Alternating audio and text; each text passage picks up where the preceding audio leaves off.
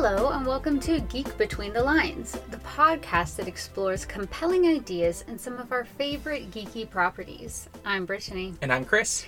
And this week we are starting season 2 of The Magicians. Hooray! Yeah! So we're going to be talking about Knight of Crowns. Chris, could you give us a recap of what happens? We open as Quentin flees the wellspring, seeking help, and comes across a witch in a gingerbread house, who agrees to help at the cost of a vial of his blood. When they get back, Alice emerges from the wellspring, explaining that she still has the power of a god and has already patched up her companions. So they plan to access the armory of books at Castle Whitespire. Penny uses a magic river to restore his injured hands, but offends the keeper of the river, who curses his newly restored hands.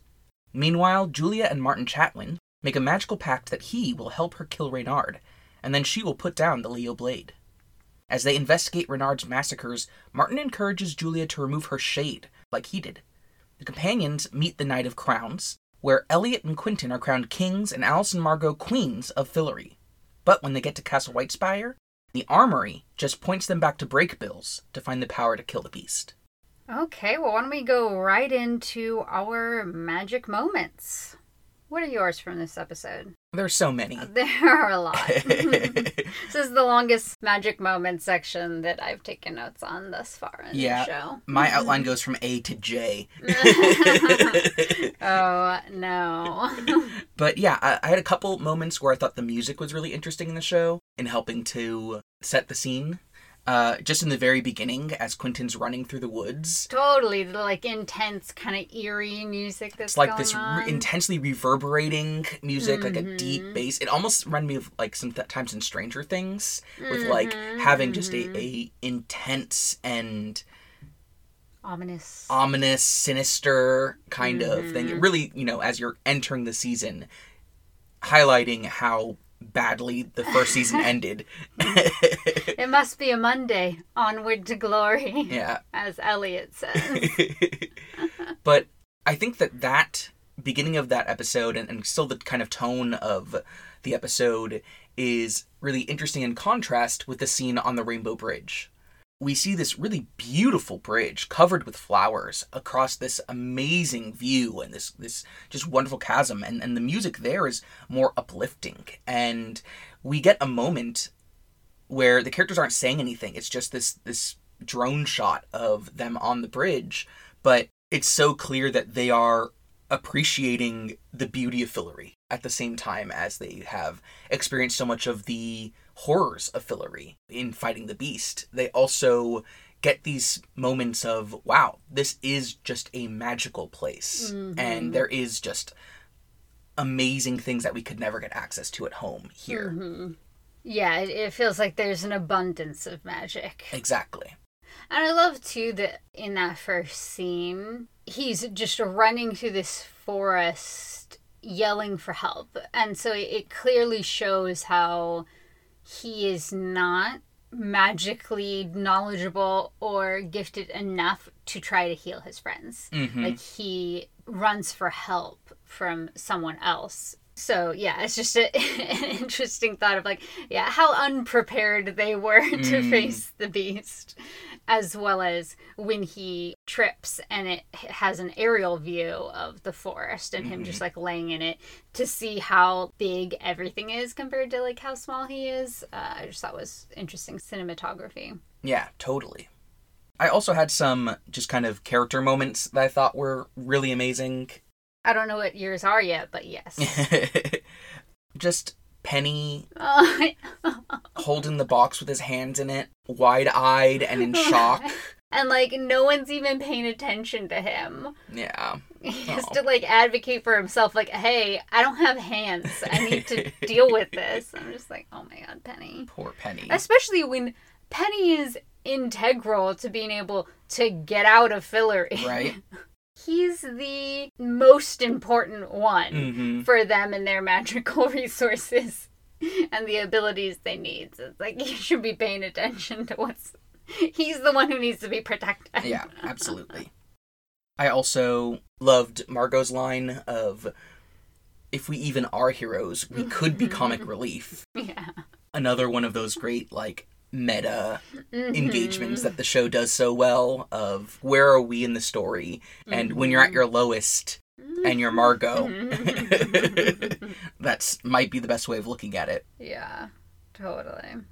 But we also, of course, have to talk about Elliot as the king. Of course. High King Elliot. Yes. The Champagne King. Yeah.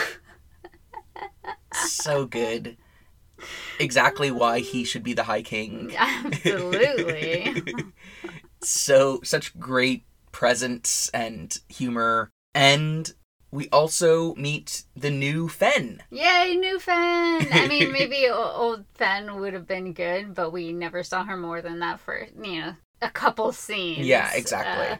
But yes, we like Fen. So. And even, that's the thing, is even this new Fen, who does have some lines, but she doesn't have anything that's crucial to the plot, a lot to chew on. She just has this kind of charming enthusiasm. And when Elliot says, I think I like her, like, I remember the first time watching, thinking the same thing. Like, yeah, I do like her. She's charming. Like, that's fun. And spoiler alert, she'll continue to be great throughout the series for as long as she's in it as a side character. But, yeah, I just am excited to see Fen. And already, find her really charming. Yeah, she comes in with a presence. Exactly. And I also love how that line, like, yeah, she seems charming, but then it takes you back to the reality of the situation where he says, I think I like her. I hope I like her. And it's just like, oh, yeah, this is the rest of your life situation. Absolutely. Well, we could probably keep going on and on, so what are your magic moments? Well, continuing to talk about Elliot. I loved the spell he did with the flowers to get the location to the Rainbow Bridge. It was just a really beautiful thing, and I think that's really one of the first beautiful, whimsical things that we actually see in Fillory. Because, everything was going bad. But also, I think, shows some of Elliot's skill.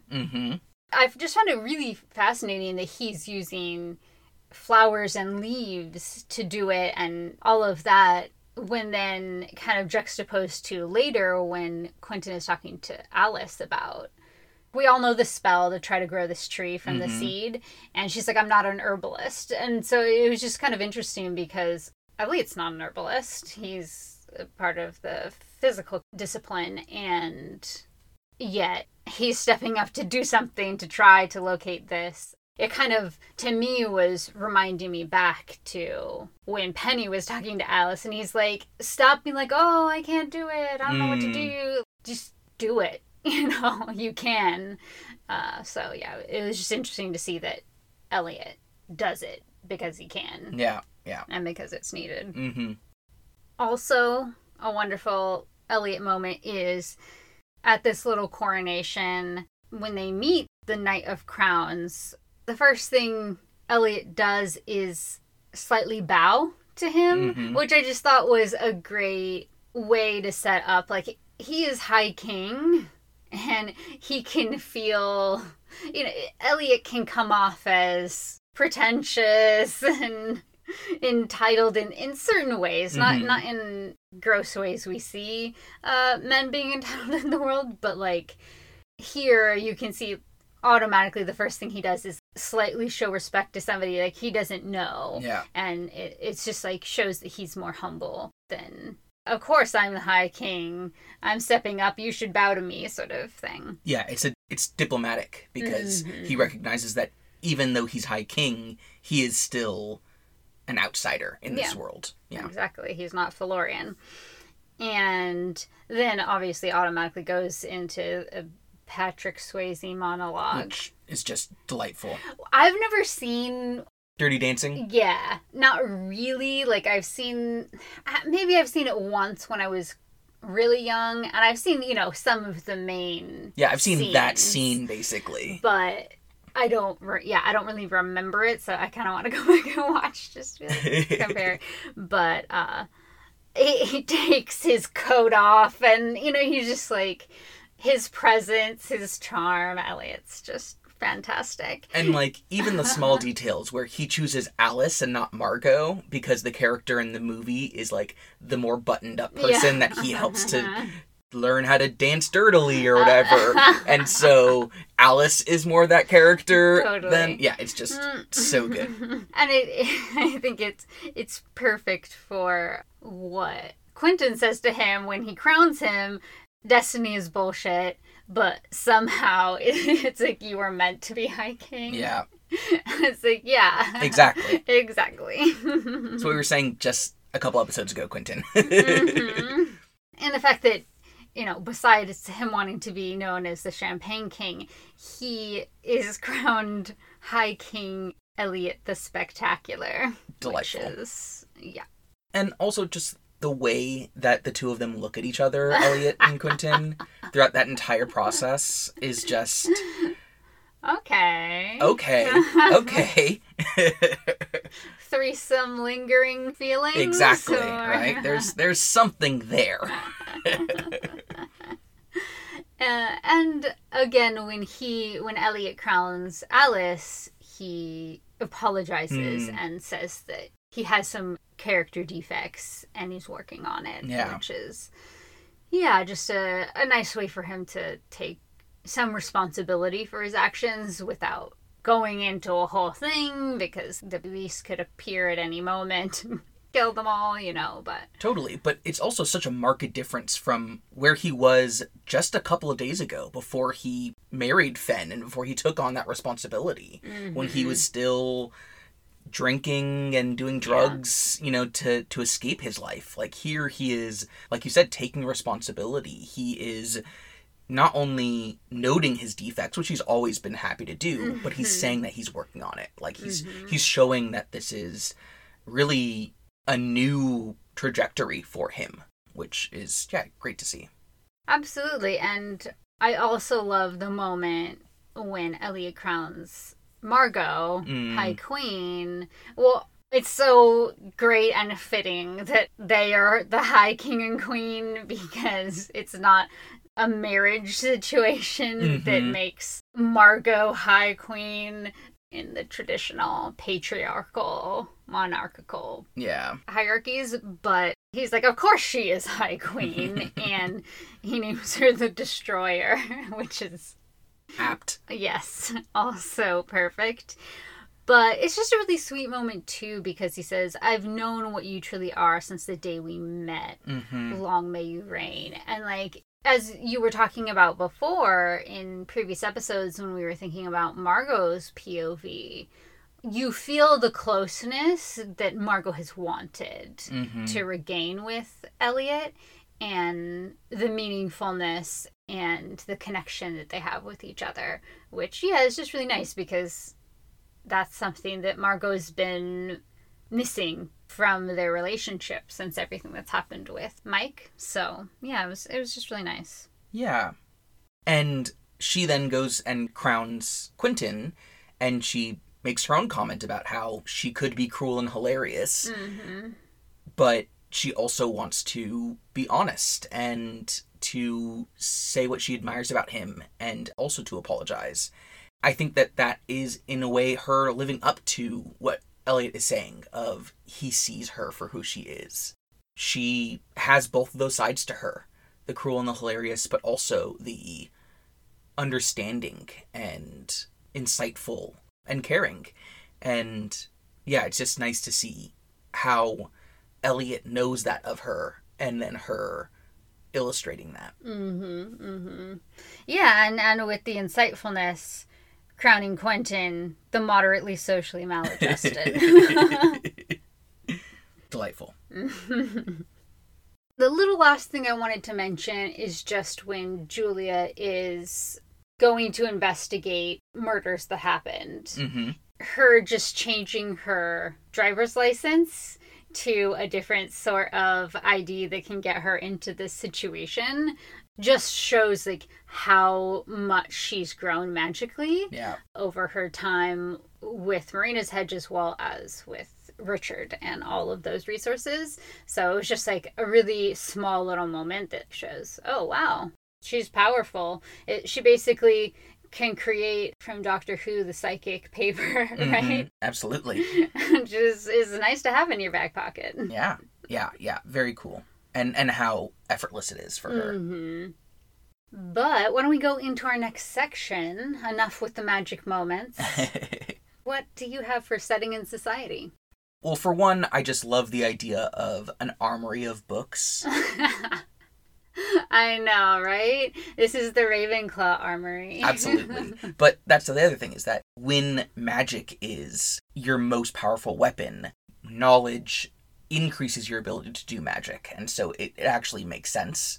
But I just, appreciate that the language of the realm illustrates that relationship with power. Mm-hmm. That not literally knowledge is power in a way here that is just, really, really interesting. Mm-hmm. Mm-hmm. But I had a couple other deeper ones I wanted to talk about. Just first, we get introduced to the shade in this episode. Mm-hmm. The part inside of you that is like a soul, but the part of you that feels emotions like pain and love. I think you said the slimmest part of the soul. Mm-hmm. Or I thought it as the soul is the slimmest part of the shade. But maybe, yeah. But Martin talks about how Julia will feel better and happy without it, which I find really interesting because happiness is also an emotion. And so it seems to be putting certain emotions, as part of your experiences in different parts of your being. Because as soon as Martin explains how he got rid of his own shade, he then does his little hum and dance, which I think is its own form of entertainment and joy, or expression of that at least. Mm-hmm. And I think it raises questions about what a shade provides for you, what it means to live without a shade, as Martin does, which certainly has something to do with his monstrosity, with him losing what it means to be human, as they've described in previous episodes. But we also see more and more, as we're spending more time with him, other elements of his personality that complicate that. Oh, absolutely. Yeah, it's clear that it's not just emotions that it cuts off, because if we think back to when Martin, through Mike's body, killed Jane, there was rage because he broke her neck and then proceeded to squeeze her head so tight that it burst, right? It felt like there was a real hatred there of this person, probably with feelings of betrayal or feelings of, we're siblings, why are you trying to kill me? I'm not killing you, but then he did, and so it's clear that it doesn't just erase all of the emotions that a person has. Yeah. Because, that's a very emotional response to the situation. Mm-hmm. But we'll learn a little bit more about the shade, or get more ideas of the shade as we continue on with the series. For sure, yeah. It's just another one of those things that adds more cosmological questions to the world when the metaphysical, the shade, the soul, becomes physical in a way. Yeah, what does that mean for people who live in a world where they have that knowledge and the ability to even remove that? Yeah, it just raises new questions about the understanding of the universe. Mm-hmm. But the other thing I wanted to talk about in this section was based off of the altercations that we see at the torrent. Between Penny and the keeper of the river. Oh my god, I love Penny in this scene. I know, yeah, it's great. But I think that this entire interaction raises some really interesting questions and points about, who has access to natural resources. Penny calls him out and says, are you officially affiliated with the torrent? Are you a part of it that you can make people pay to use it? It is a natural resource that's out here for everyone. Why are you its keeper? Why are you able to put certain restrictions on it? Yeah, this obviously ties into the use and misuse and hoarding of natural resources that have come with society, especially with the rise of capitalism. Mm-hmm. And I even love how Margot offers to pay with diamonds, and he just says, what the heck is diamond? Yeah.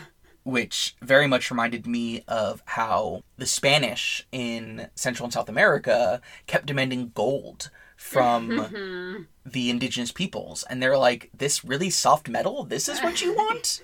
I mean, sure, you can have it. Jade is actually the most important mineral around here. You don't want these jade statues? Okay, here's the shiny gold stuff, I guess, because they just had a completely different perspective of what is valuable. Yeah. Well, yeah, I mean, the fact that we think gold is valuable is completely arbitrary. Exactly. Yeah. But the desire to claim all of what you see as valuable, I think, is an important part of capitalism and colonialism, as we see here. And in particular, thinking about water rights, I just couldn't stop thinking about some of the ways in which water rights have been negotiated and claimed. Oh my God. In our own society. Yeah. Oh, the Colorado River. It's a really good example. Yeah. The Colorado River, which supplies water to a great many people and states and countries. In 1922, there was the Colorado River Compact between Utah, Wyoming, Colorado, New Mexico, California, Nevada, and Arizona about how those states will be able to access that water, specifically saying that the states in the upper river can't use all the water because it needs to flow down to the other states in the lower river. And dividing it up with higher percentages than the river actually provided in water. Oh, absolutely. Yeah, yeah. And then when the upper river states haven't used all of the water, when there's been surplus water, California just used all the rest, basically. And of course, this whole deal left out Mexico, which is where the Colorado River empties into the sea, in the Colorado River Delta in Mexico, who were completely out of the compact and really fought against the overuse of the river for decades. It wasn't until the early 2000s that they really had a seat at the table in negotiations about how the Colorado River would be used. But by that time, they were getting about a third of the amount of water as the river delta required. So, just completely one-sided and unfair in how this water, which is, important and a natural resource, is utilized. Well, and also indigenous communities were cut out of, any of these discussions. Yeah, of course. Yeah. Yeah, that actually, another example that came to mind was the Hetch Hetchy River Valley. So Hetch Hetchy is a valley located right next to Yosemite in California. There's a river that runs through it. It's this beautiful preserved, it's currently part of the Yosemite National Park, but the water from that area has absolutely been contested. The Miwok and Paiute have been living in that area, utilizing that valley and the resources there for over 6,000 years. But as soon as Americans came in, things started to change. And of course, things changed earlier with the Spanish and Mexicans, but Americans really took it to a next level, as we like to do. So, this was actually a huge part of the conservation movement that John Muir started, or was one of the leaders of. And this idea that, we need national parks to be places set aside for the maintenance of our natural landscape. That this is a natural resource that should be shared for the people. Of course, when they meant the people, they mostly meant elite white people who had access to go on a trip to a national park. I mean, don't they always? Isn't that from the beginning of the Constitution of the United States? Essentially, yeah. But having a national park in and of itself, as much as I believe in conservation, I think that that's important, we also have to recognize that it has its roots in settler colonialism, in displacing indigenous people, in maintaining this in a classist way. Yeah, well, I mean, it's only in a capitalist and imperialist world that we need to set aside conserving the environment, like nature, things that are here and live and are a part of ecosystems, that was not necessary before. Right. And is not also not necessary in places like Bhutan that are just like, I think that country is almost 80% natural, forests and everything. And I think they have enacted policies that prevent dipping below a certain percentage, but like it's just part of that cultural value of the environment around them. So it's just like, yeah. Yeah, exactly. When you have white people economic philosophies coming in, then it's like John Muir did racist, terrible things at the same time. Some of the only reason why some things are still preserved. So he's a very complicated person. Absolutely, yeah. And this was a complicated time in the late 1800s when it becomes this natural park at the same time that San Francisco is like, well, we're a growing city, we need water. Mm-hmm. And so there's this big debate that occurs until the earthquake and fire in 1906 that decimates San Francisco and changes a lot of politicians' minds that, okay, we need to access the water from this national park and divert it to a city 200 miles away because it's a growing port that's necessary for our economic needs in the West. And so that's what happens. In 1913, they pass a law that says that Hetch Hetchy will be dammed. And so... pun intended? Yeah, right. No, not intended, but come on. And so, yeah, when that dam is built, it basically floods the entire valley, taking away that as a conserved natural resource for, whatever person wants to go for recreation, in the John Muir sense, away from the indigenous people, taking the waters that flow from it away from the farmers who rely on it, in order to have it there as a water and power source for San Francisco. In order to build the wealth of the people that can then go have recreation in this park that he's set up. Yeah. And so, yeah, it shows these kinds of like conflicting needs of natural resources and how those have been argued over, and like the need of a growing city which has more people living in it than those probably who go to Yosemite National Park or who live in these farmlands. But it's also displacing indigenous people. It's also like, it's just a lot of complications that come around. So seeing this river in Fillory that has this important magical power, the ability to heal really, really awful injuries, the idea that would be restricted, that you could only use it for 20 gold pieces or 5 years of service, of enslavement, like these I think are also exploitative means. It's just not capitalist in the same way. There's an element of that there, but I think that it's more, as I'll talk about in the next section, about these kinds of compacts, these agreements that occur within this magical realm and the power that those come with, and that in order to gain access to something magical and powerful, you have to give something, whether that giving is something physical or metaphysical. There has to be a sacrifice of some sort. Yeah, I find that interesting, and of course, it sparked some Ravenclaw historian rabbit holes that I went down, so. Absolutely. And I think it's really poignant in a different way, too, in the sense that it's this white man who is telling a South Asian man that he can't use a resource unless he pays an exorbitant amount. But then it's flipped in a way, too, because Penny is the outsider to Fillory. In a sense, this Fillorian person, not that he, has the legal rights to do what he's doing, but maybe in the apocalyptic Martin Chatwin beast Fillory, this is something that is the only way that he can survive. So, yeah, it's interesting.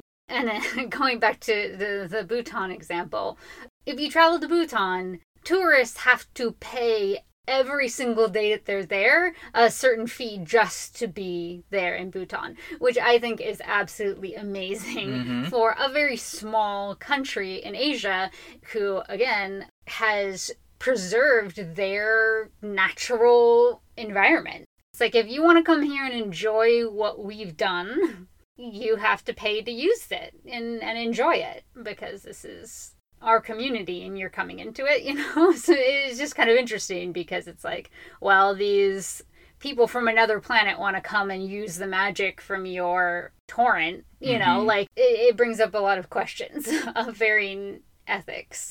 Yeah, absolutely. Well, what else did you have to talk about for setting in society? A small thing is that the High King couldn't use the royal chariot and wouldn't be let in the castle without being crowned. There's something about this crown. It's worthless in a sense, except if we make it as gold and we arbitrarily say gold is important. You know, like those types of things. Yeah. Like, it's symbolic. It's not real.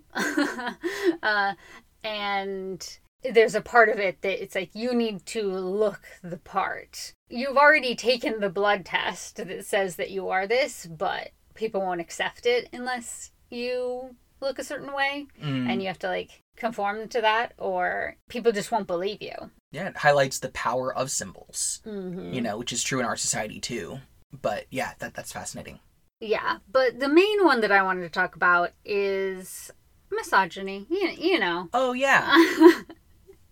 The thing I'm always ready to talk about. Because Quentin says that Julie is not entirely sane. Right. He says that at first, and then later in the episode he says the same thing, that she's not sane right now. I wouldn't be. Which is completely dismissive of her choices and her thought processes. Yeah. Going into the decision that she made. It's like saying, she's being emotional or hysterical. Saying she's not rational because of this traumatic thing that happened to her. And that's not at all true. Yeah. She's making a super smart decision. Sure, Martin can kill people, but he can't take their magic away like Reynard can. Like, Reynard is a god. Martin is a sort of human, sort of magical creature that he's become through the wellspring. But a god is something that's different. And Martin doesn't seek out people to rape and murder them for fun. Reynard does. And there might be several different ways of killing the beast, but there are probably fewer ways of killing a god. And so this is a smart decision that she's making. Not only that, she builds loopholes into the Wordisbond contract that they sign. These are rational decisions that are intelligent and are founded in logic. Yet Quentin is just dismissing her choices as not sane because of what's happened to her. It just really, really bugs me. Like, it's just so frustrating because this thing that happened to her is horrific. First of all, it's not necessarily your information to share to these people that she doesn't know, but to diminish what she's doing and think that he just knows best and what she's doing is stupid because she's being emotional and not using her brain is not only so inaccurate, but it's also sexist and terrible to anyone, and especially to someone who's experienced the trauma she's experienced. Yeah. And who you know so well and you know is an intelligent and thoughtful and smarter than you exactly person. Like yeah, and what we know as the audience is her choices are the only thing that's making the difference in the result of them not all just getting killed by Martin. And so it's just like, ugh, Quentin, stop talking. Totally. Yeah. It's another way better. for him to cast himself as a hero who needs to save a woman. Oh, well, she's not in her right mind, so what we need to do is we need to go and stop her from what she's doing so that we can do what's supposed to happen or what's right or whatever it might be, you know, which is, we know the right thing to do. She's not doing it, which is the opposite of what Dean Fogg had said to him when he had asked, what are we supposed to do? And Fogg just said, I don't know. Because we don't know what's going to come next. And then Quentin's just like, this is the thing that needs to happen in this way, and she's messing it up because she's being emotional or hysterical or illogical. Which is, again, not true. Yeah. So yeah, that was my main one. Very important. But why don't we go on to our themes and schemes? What do you have? The main one I want to talk about is this idea of making deals in Fillory.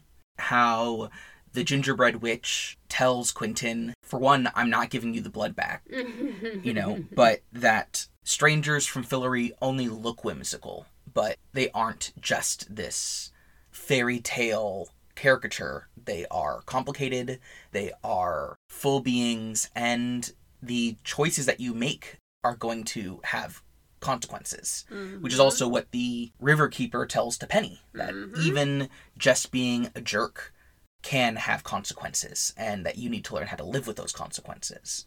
I think this is really interesting because they are people who are not only having to live within Fillory, but now the rulers of Fillory.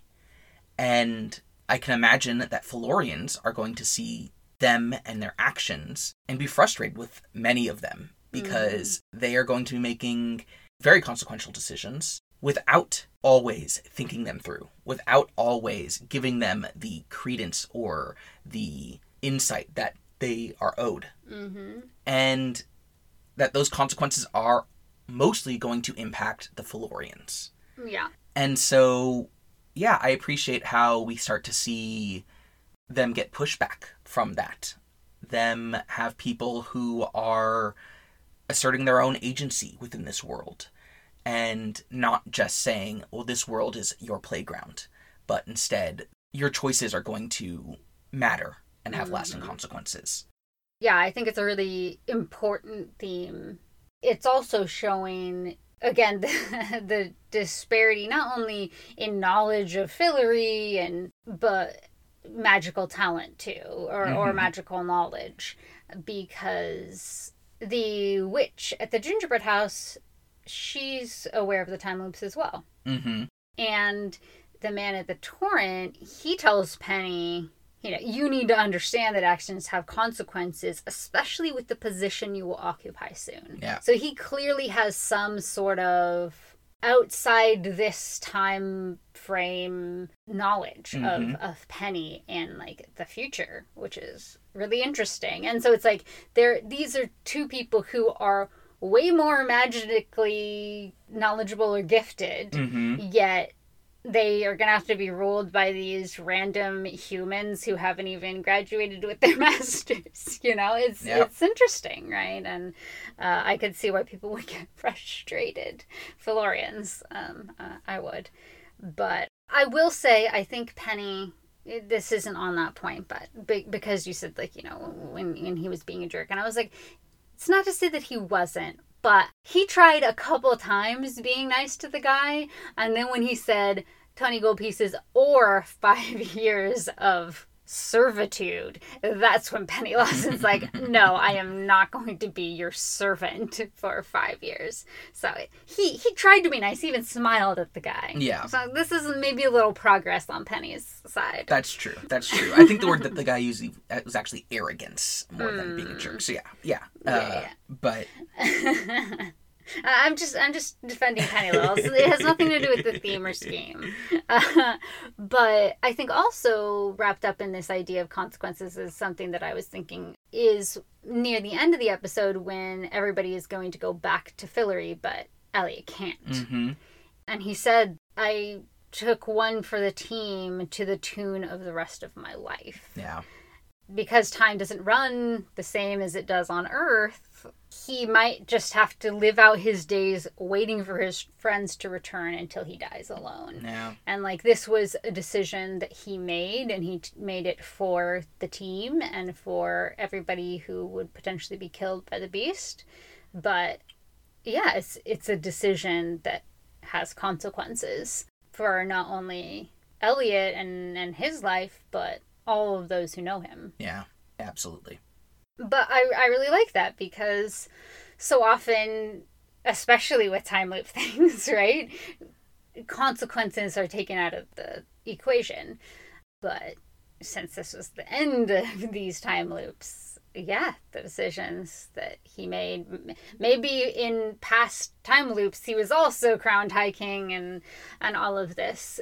But if he died, then the rest of his life was quite short. Yeah. But yeah, I think it's just a good way to, yeah, ground it in. No, there are consequences for the action, and that the show will take consequences for actions seriously. Totally. Yeah. Well, why don't we move on to our last main section, which is from another point of view. Whose POV are you thinking about in this episode? Yeah, so I was thinking about Alice's perspective, because I think we see Alice struggling a lot in this episode. She's still juiced up from Ember's gift, yet she's also dealing with the failure of killing the beast and what to do next. Very early on, she states she has no idea what to do. I find that language really illuminating because it's not we don't know what to do, it's I don't know what to do. We see that as, for Alice, something that is centered on herself. It's not about the team, it's about her, and not only the anxiety that provokes, but also how rare that is for her to not know what to do. I don't think the group always does what she thinks they need to do, but Alice tends to have an idea of what should be done. Whether it's correct or not, right. She has thoughts on it. Exactly.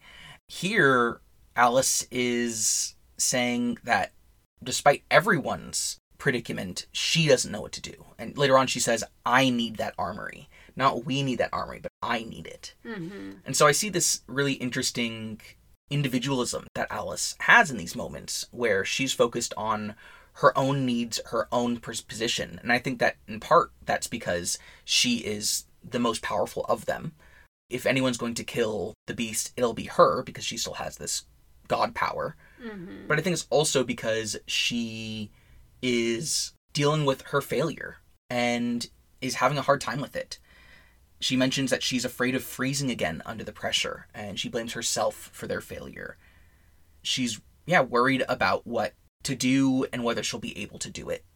And I like how in this episode we see her conversations with Quentin and her kind of going through these issues, harkening back to previous conversations, harkening back to the things that we've learned about Alice so far. You mentioned the conversation with Penny, where he said, stop pretending like you don't know what to do or you're unsure and just, be yourself.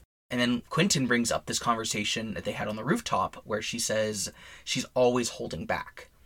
And he encourages her to stop doing that. And she grows this tree, this really impressive feat of magic, and sees that magic is kind of just like breathing for her once she stops holding back.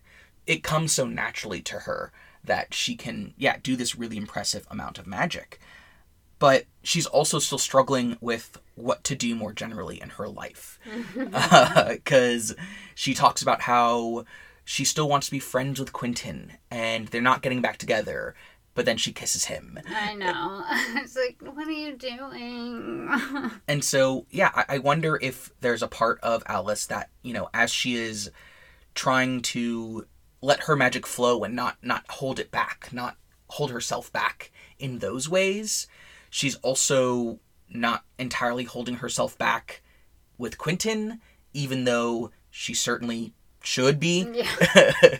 And that can just be a hard thing to navigate. I know that I've navigated certain things where I'm like, okay, I have this thing I want to do, but is it the wisest thing? I want to be myself, and like having to navigate that and, it not always being the best choice, as we've talked about with my head injuries and other kinds of things that I've done. So, I just, I find Alice, who's not High Queen, who doesn't have as many of the kind of plot forward moments in this episode. I just want to, think a little more through what's going on for her and what she's struggling with. Yeah, it's interesting because, I don't know, I feel like a lot of times when I talk about Alice on this podcast, I'm just complaining.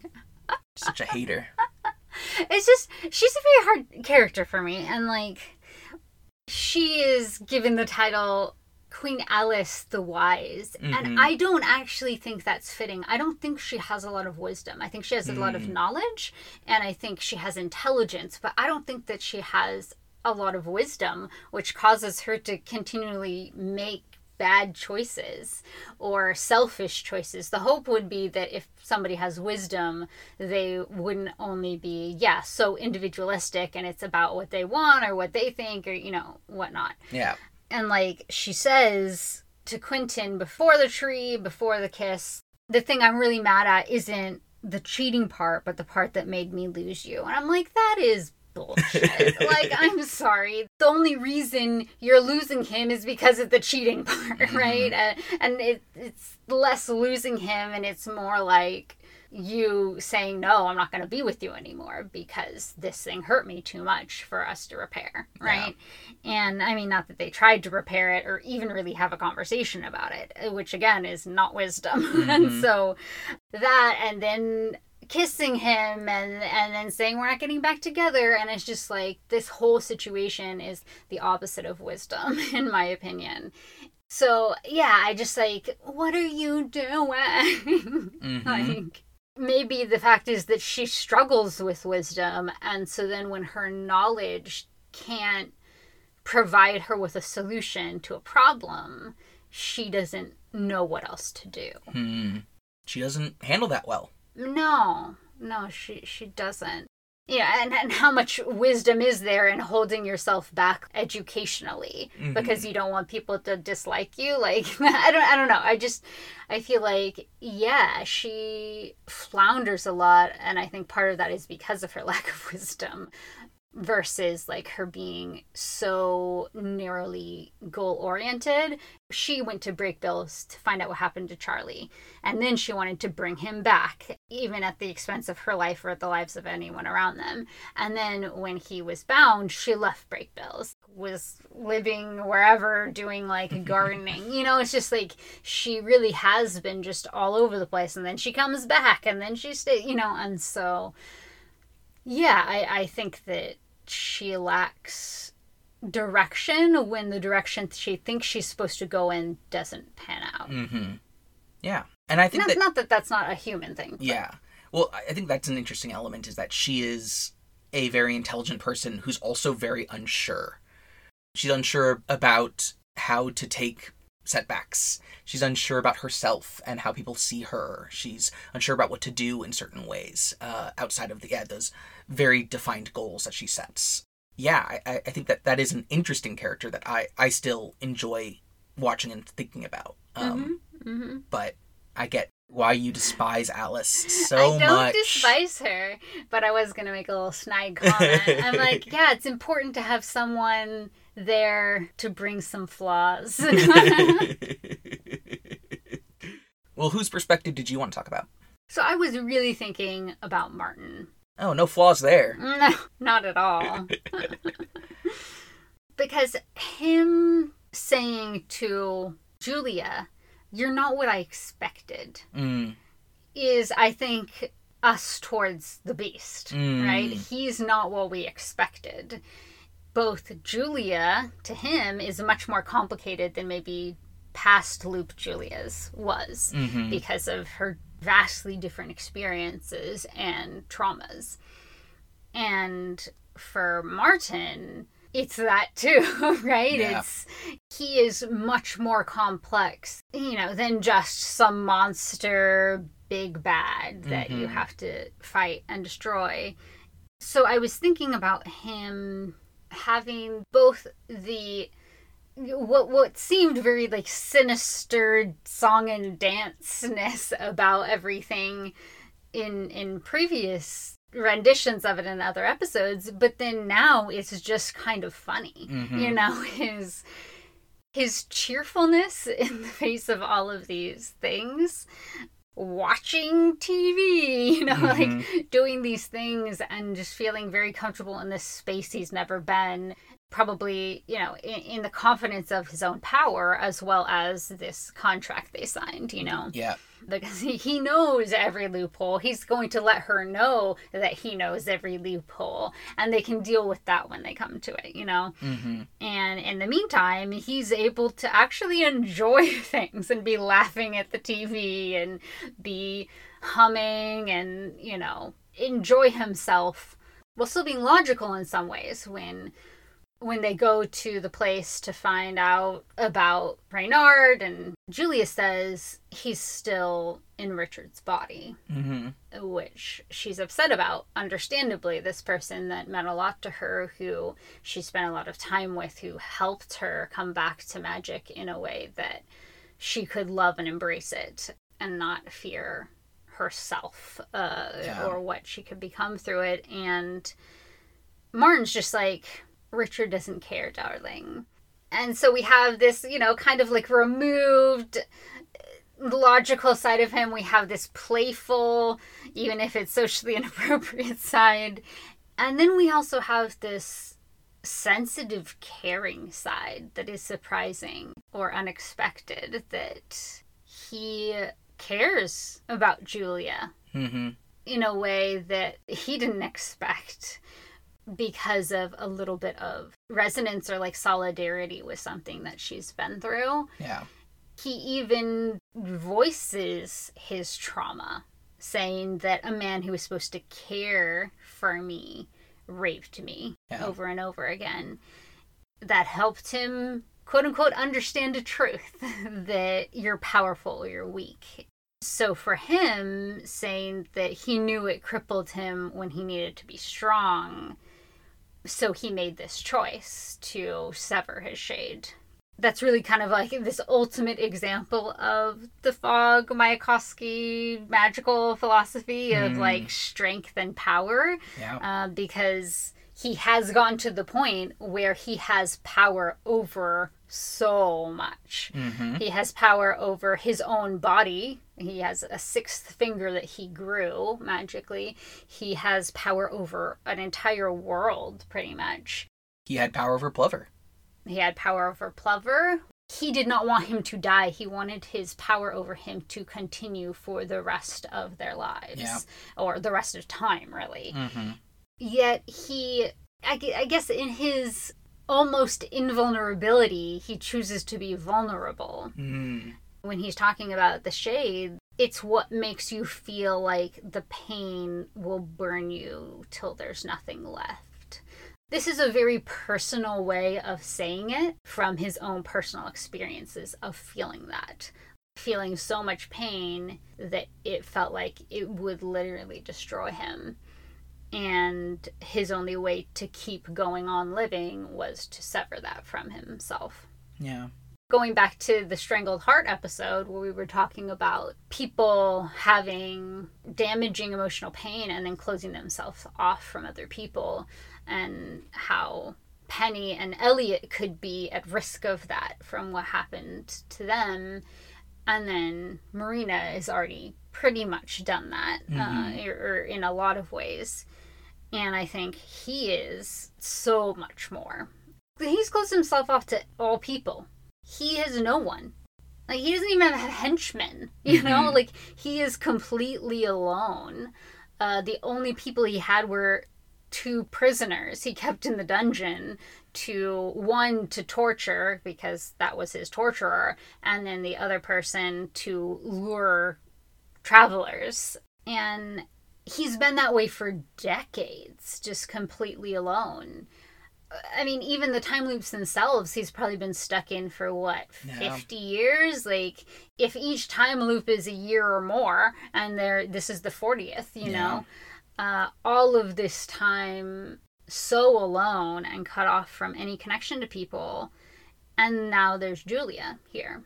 She even asks him, why do you want to help me with my shade? Which I love the phrasing of that, because that is the thing. He wants to help her, which is so not what you would expect from a beast who's just trying to kill them all, right? Which I think really does show that he doesn't just want to kill them because he wants to kill them. He wants to kill them because they're trying to stop him from gaining all access to Fillory, you know? Basically closing off all access. And he wants to help her because he sees the pain that she's in, and he knows some of that. He says that martyring yourself to your pain will destroy you. And if the pain destroys you, Reynard's going to win anyway. Yeah. So do this. And that means he doesn't want her to be destroyed. Mm-hmm. It's such a quick connection that he's made with someone. And I don't know if part of that is because of the loneliness of being completely on his own. I find his connection and his openness with Julia really meaningful and really sad.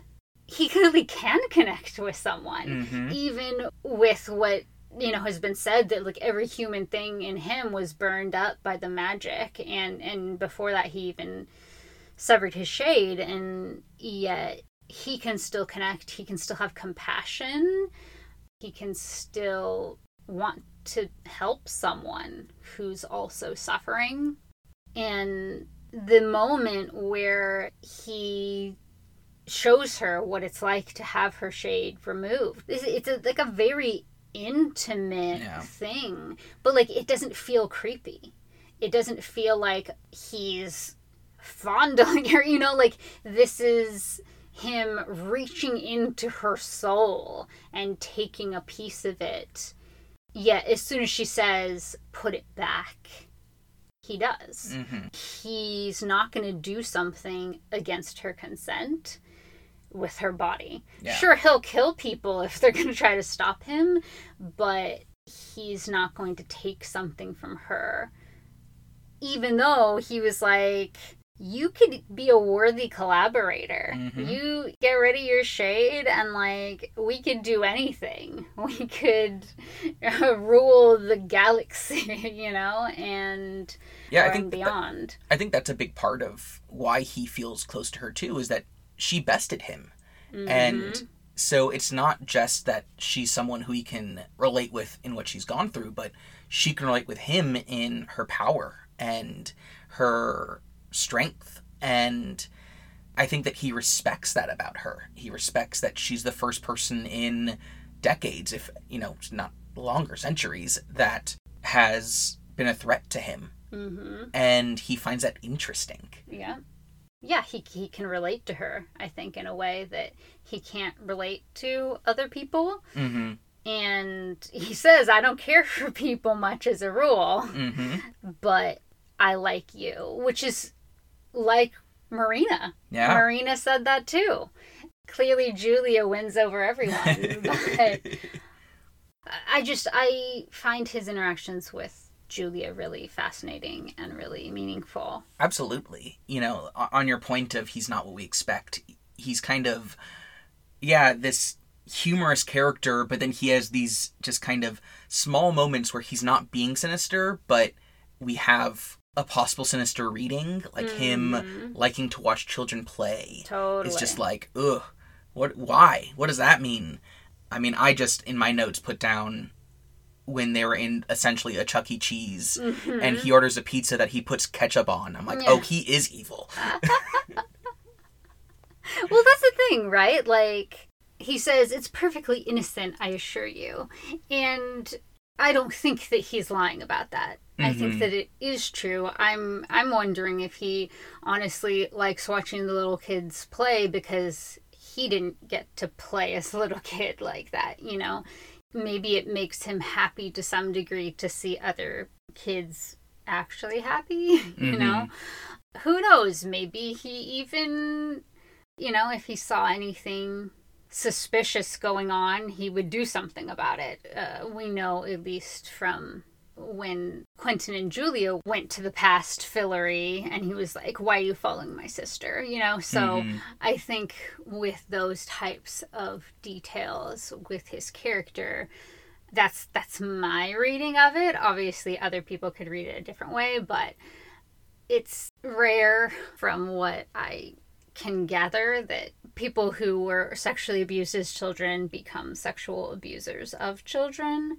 If that's what they're going with, I think that that's problematic. It's super problematic. Yeah. Bad. Yeah, that is something that is definitely my read. The same as you, because otherwise I think that there's something really, really problematic here. Because, yeah, there's this great graphic novel by Mayday Trip called Something Terrible, where it's autobiographical about their own sexual abuse as a child and how they almost consider themselves like a werewolf. Like, there was, because of the social tropes, they thought that they would become an abuser, and becoming a parent became an issue, and becoming, like, having to deal with all of these ideas that there might be something evil inside them because of what was done to them, because of all of those kinds of issues. It was really illuminating in how hurtful those kinds of tropes and those kinds of incorrect representations of abuse and abusers can be.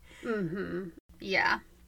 And, we haven't actually seen the Beast lie about anything besides when he was possessing Mike and pretending to be someone else there. But, like, when he's actually interacting with the people as himself, I don't think we've actually seen him lie about anything. Yeah, so that's my read on it. And, yeah, just kind of thinking about his perspective. Yeah, I think is really important for a villain who is as layered and complex as he is. Absolutely. Yeah, and one who has been literally dehumanized throughout the first season, called the Beast. You can't see his face. Yeah. To start getting those kinds of glimpses into his character is absolutely fascinating. Yeah. But why don't we move into our final little section, which is revisiting the title. What do you think of Knight of Crowns? Nah. So boring. What I think it should be is moderately socially maladjusted. Because that, like, describes so many of them. Absolutely. I mean, obviously Martin isn't moderately. He's maybe extremely, but... Yeah, or even just something like Consequences. Because, for one, that talks about the consequences of what happened at the end of the first season. But also, it highlights this theme that we've been talking about of the consequences for their actions and the agreements that they make. But yeah, I think that this is neither whimsical nor illuminating for what this episode's about. Yeah, it just sounds like for some reason we went into a King Arthur novel or something. Yeah, absolutely.